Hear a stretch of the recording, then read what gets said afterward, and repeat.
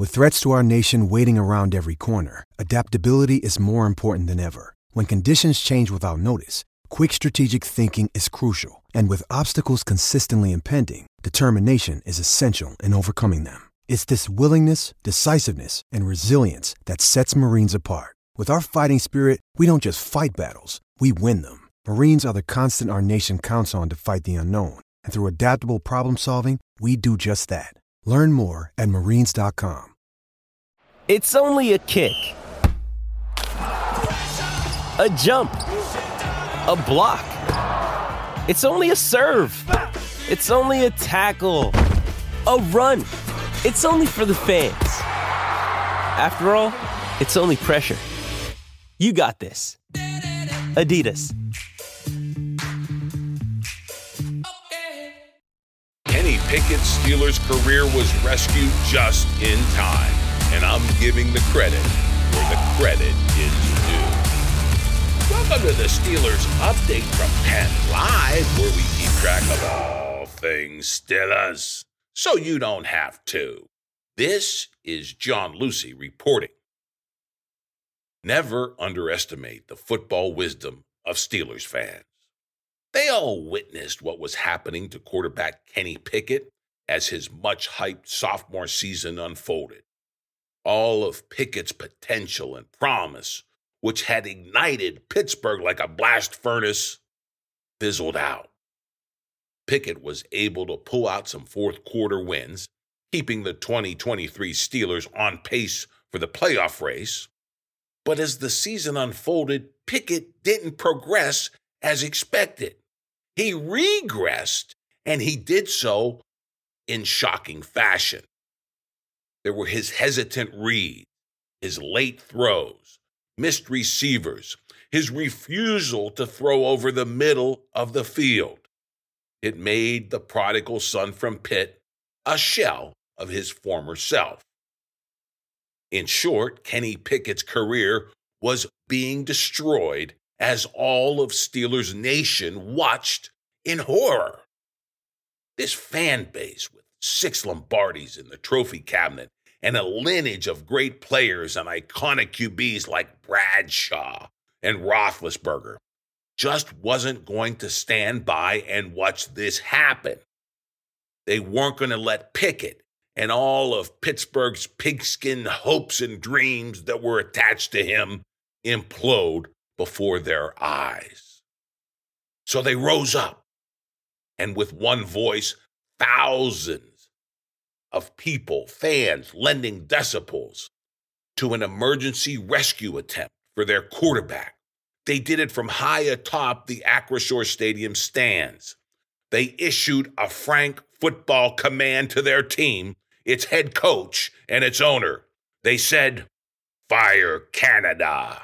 Fire Canada!" Their target was offensive coordinator Matt Canada. He was now in the midst of his third miserable season calling the shots for the Steelers' moribund attack. He had previously reduced Big Ben's big arm to a dink and dunk pop gun during Roethlisberger's last season, and he had orchestrated a barely noticeable offense under Pickett. 3 and out was the operative number in these Canada years. Pickett and seemingly star players such as former first-round draft pick Najee Harris, touted tight end Pat Freiermuth, and game-breaking receiver George Pickens became barely noticeable during large swaths of Steelers games. The only saving grace was Pickett's potential to come alive in the fourth quarter. Following 3 quarters of mind-numbing offensive football that seemed to go nowhere, Kenny and the boys managed to do just enough to pull out wins.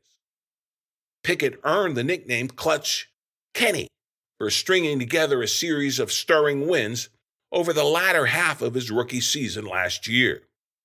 His stellar performance in the preseason fueled sky-high expectations this year for a sophomore season that was going to take it up a notch or two. Pickett's predicted leap never got off the ground, even as the Steelers led by its stingy defense, ground out wins. Pickett went from looking hesitant and unsure to beaten down and nearly broken by the time the hated Cleveland Browns and their rookie passer celebrated a 13-10 win on the Acrisure Stadium turf. There was no fourth quarter heroics from Pickett this time. The QB's last redeeming quality appeared to be lost. His confidence looked shattered. This wasn't just about this season and the playoff race anymore. Pickett's Steelers career hung in the balance, and it was not even 2 years removed from being drafted at pick 20 in 2022 by Pittsburgh. Then Mike Tomlin and Art Rooney II pulled the trigger. The fervent chants of Steelers Nation were finally answered. Matt Canada was canned mid-season, something the Steelers simply never do. Just like that, a new look, throw over the middle, dime-dropping Kenny Pickett emerged versus the Bengals last Sunday. The 16 points the offense amassed in Cincinnati was nothing to write home about. Yet everything, most especially Pickett, looked different. They looked better. Offensive coaching duties were now split among running backs coach turned acting coordinator Eddie Faulkner and QB coach Mike Coach Sully Sullivan. He was calling the plays and whispering them to Pickett through that helmet speaker. This pair of coaches helped Pickett orchestrate an attack that saw Freiermuth splitting the seam and busting open the middle of the field. The tight end topped 100 receiving yards, and Harris was hitting the holes in the middle of the line while his counterpart, Jaylen Warren, was busting tackles and running it outside. All told, the Steelers rolled up 421 yards of total offense, the most since Big Ben and his team put up 429 yards on the New Orleans Saints way back in week 16 of the 2018 season. That's a 59-game span in between. Is it a breakthrough? Maybe, but only time and Pickett's continued evolution after a new coordinator is inevitably installed over the offseason will tell that story. But for now, a promising Pittsburgh season does seem playoff bound. The 7-4 Steelers have what looks like a clear path to the postseason, perhaps even a good shot at taking the AFC North from the rival Ravens. They'll play them in the season finale down in Charm City. Meanwhile, hope and plenty of cheers will return to the Acrisure stands this Sunday versus the Arizona Cardinals. It begins a string of very winnable games for the Steelers. Those fans in the stands, along with all those in Pittsburgh, and of course the wider Steelers nation, all those people who jammed sports talk shows with their Fire Canada ramps, and even put the slogan on giant eagle cookies, they should cheer themselves too. They correctly saw their QB as a scared hostage in the Canada offense. They called it out in a voice that couldn't be denied. Ultimately, it was heated. The early results appear to be positive. But the final outcome for Pickett remains to be written. But now, at least, he has the chance to write the next chapter himself instead of being sentenced to the quarterback scrap heap by his incompetent coordinator. Kenny has Steelers Nation to thank for that. NFL coaches famously say if you listen to the fans in the stands, that's where you'll be sitting instead of patrolling the sidelines.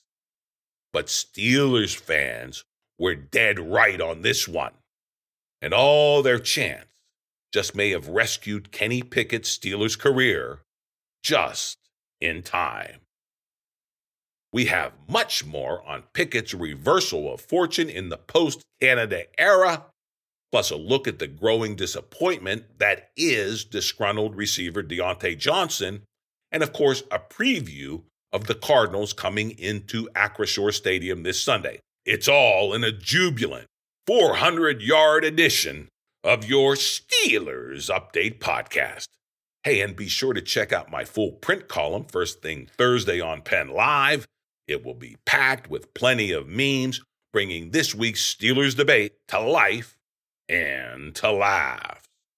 Right now, let's get right to it. The big question all of Steelers Nation wants to know is, can the post-Canada production under Kenny Pickett and the offense, can it last?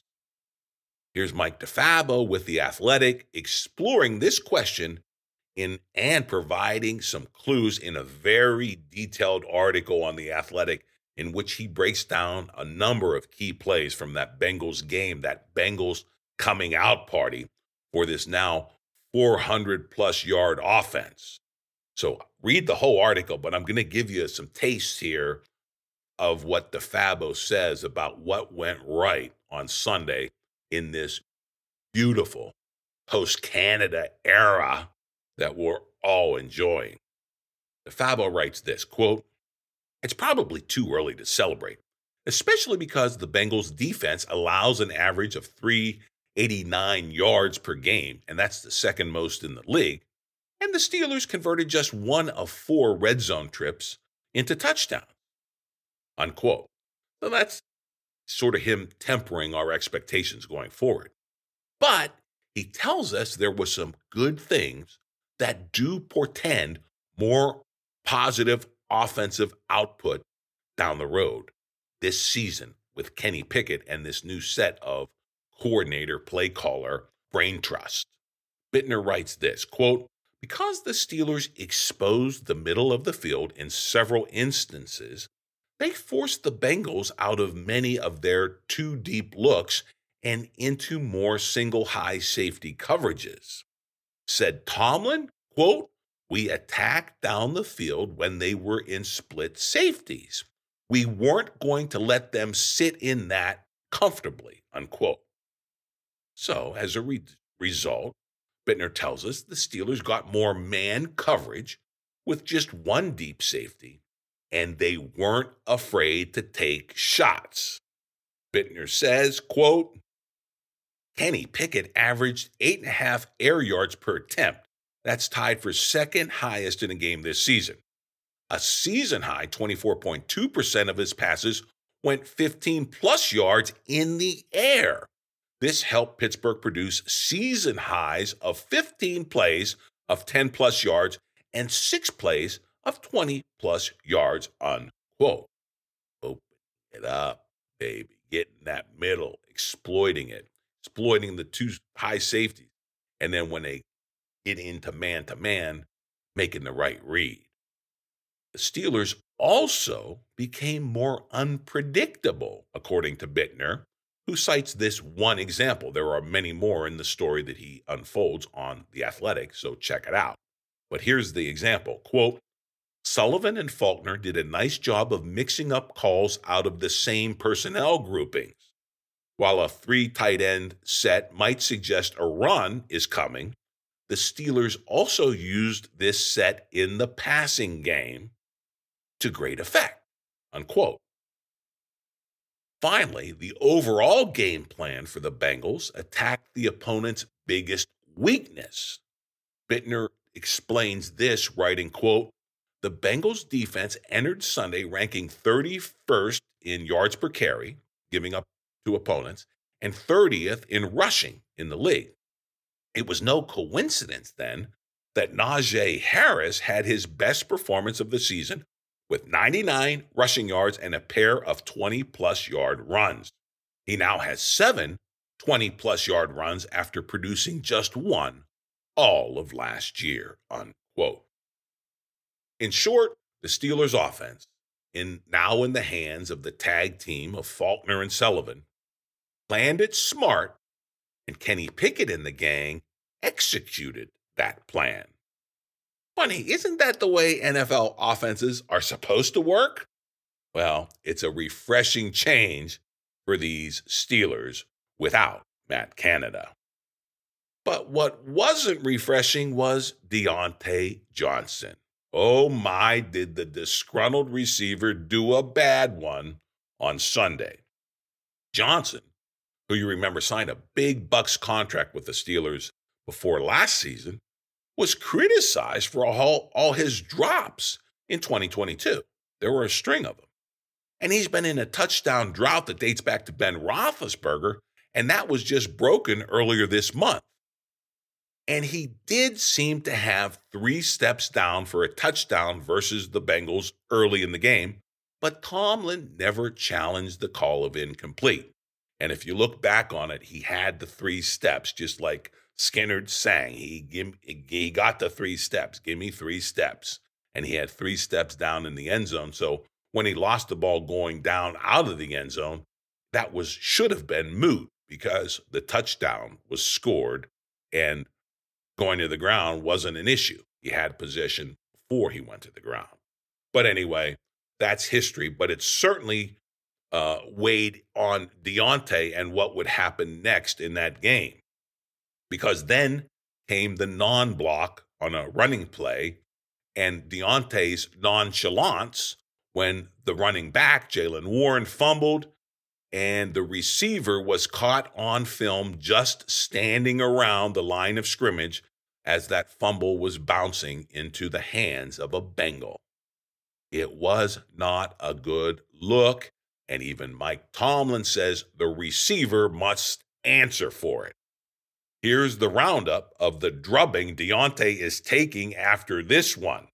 Ray Fittipaldo with the Pittsburgh Post-Gazette sets up the Deontay disaster, reminding readers that Johnson broke the first rule of NFL play. He did not let the results of the previous play go and turn the page. Instead, he pouted, and it came back to bite him big time. Here's Fittipaldo, quote, Johnson appeared to catch a touchdown on the previous play, but when he was tackled to the ground out of the back of the end zone, officials ruled it was not a catch. Warren fumbled on the very next play while Johnson did not block the cornerback in front of him. He also did not chase after him once he picked up the fumble and began running toward the end zone, unquote. As for Tomlin's take on this Deontay disaster, well, here it is, quote, Deontay can't let the emotions of his previous down affect his next down. But I'll give him an opportunity to address that with you guys. I'll give him an opportunity to address that with his teammates. I'm not going to add any color. Plays like that are best described and outlined by those involved and less so by guys like me. I keep my attention on challenging things, schematic preparations for Arizona. It's something he needs to answer for, but I'll give him an opportunity to do just that, unquote. Well, I think Tomlin is handling this correctly. The only thing left to do now is for Deontay Johnson to step up, to stand up and answer for his poor play, his poutiness, his attitude.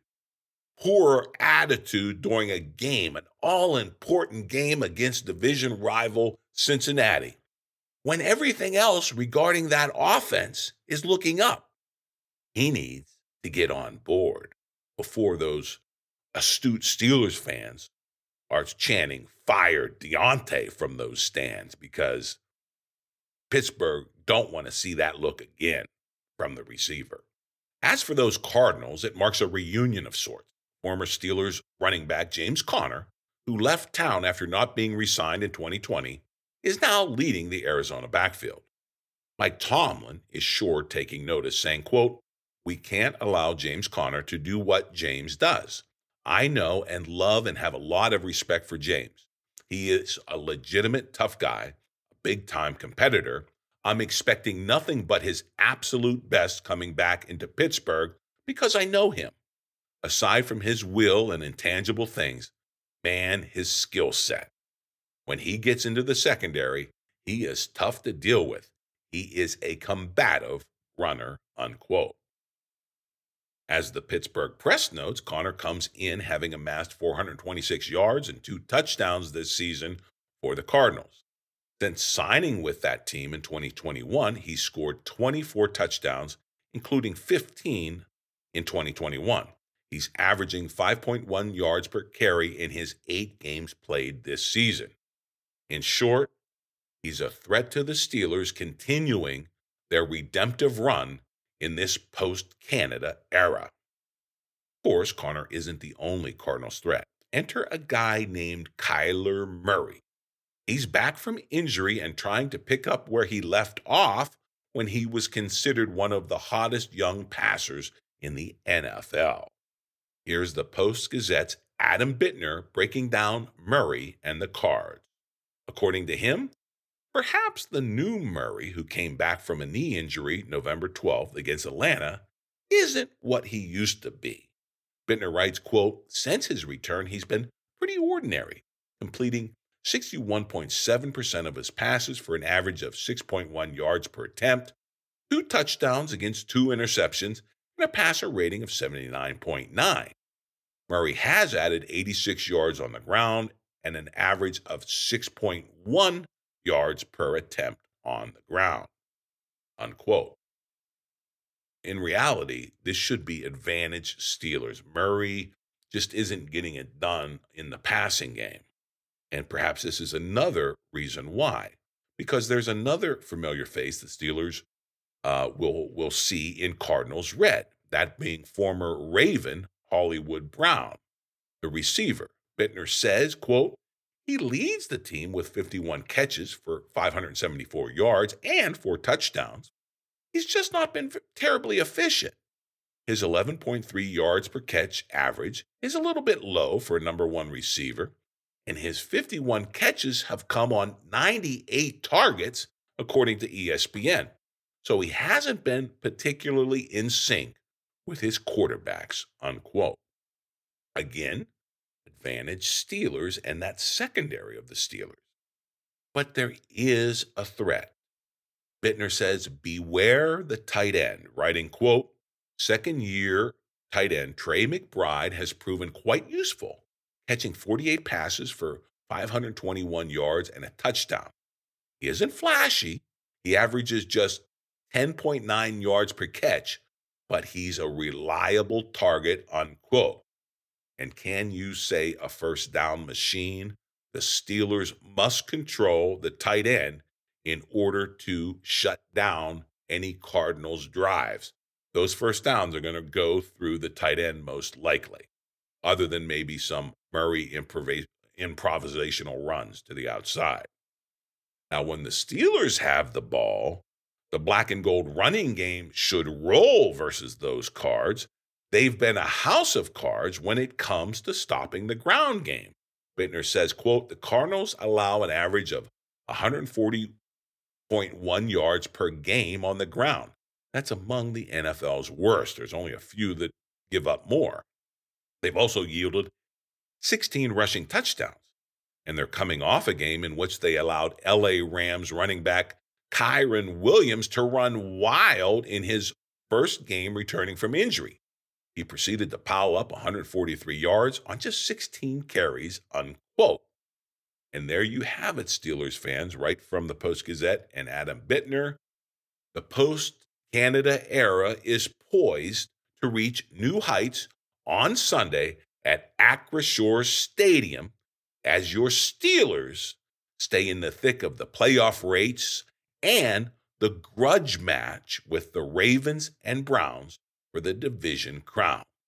All that's left to say is, go Steelers!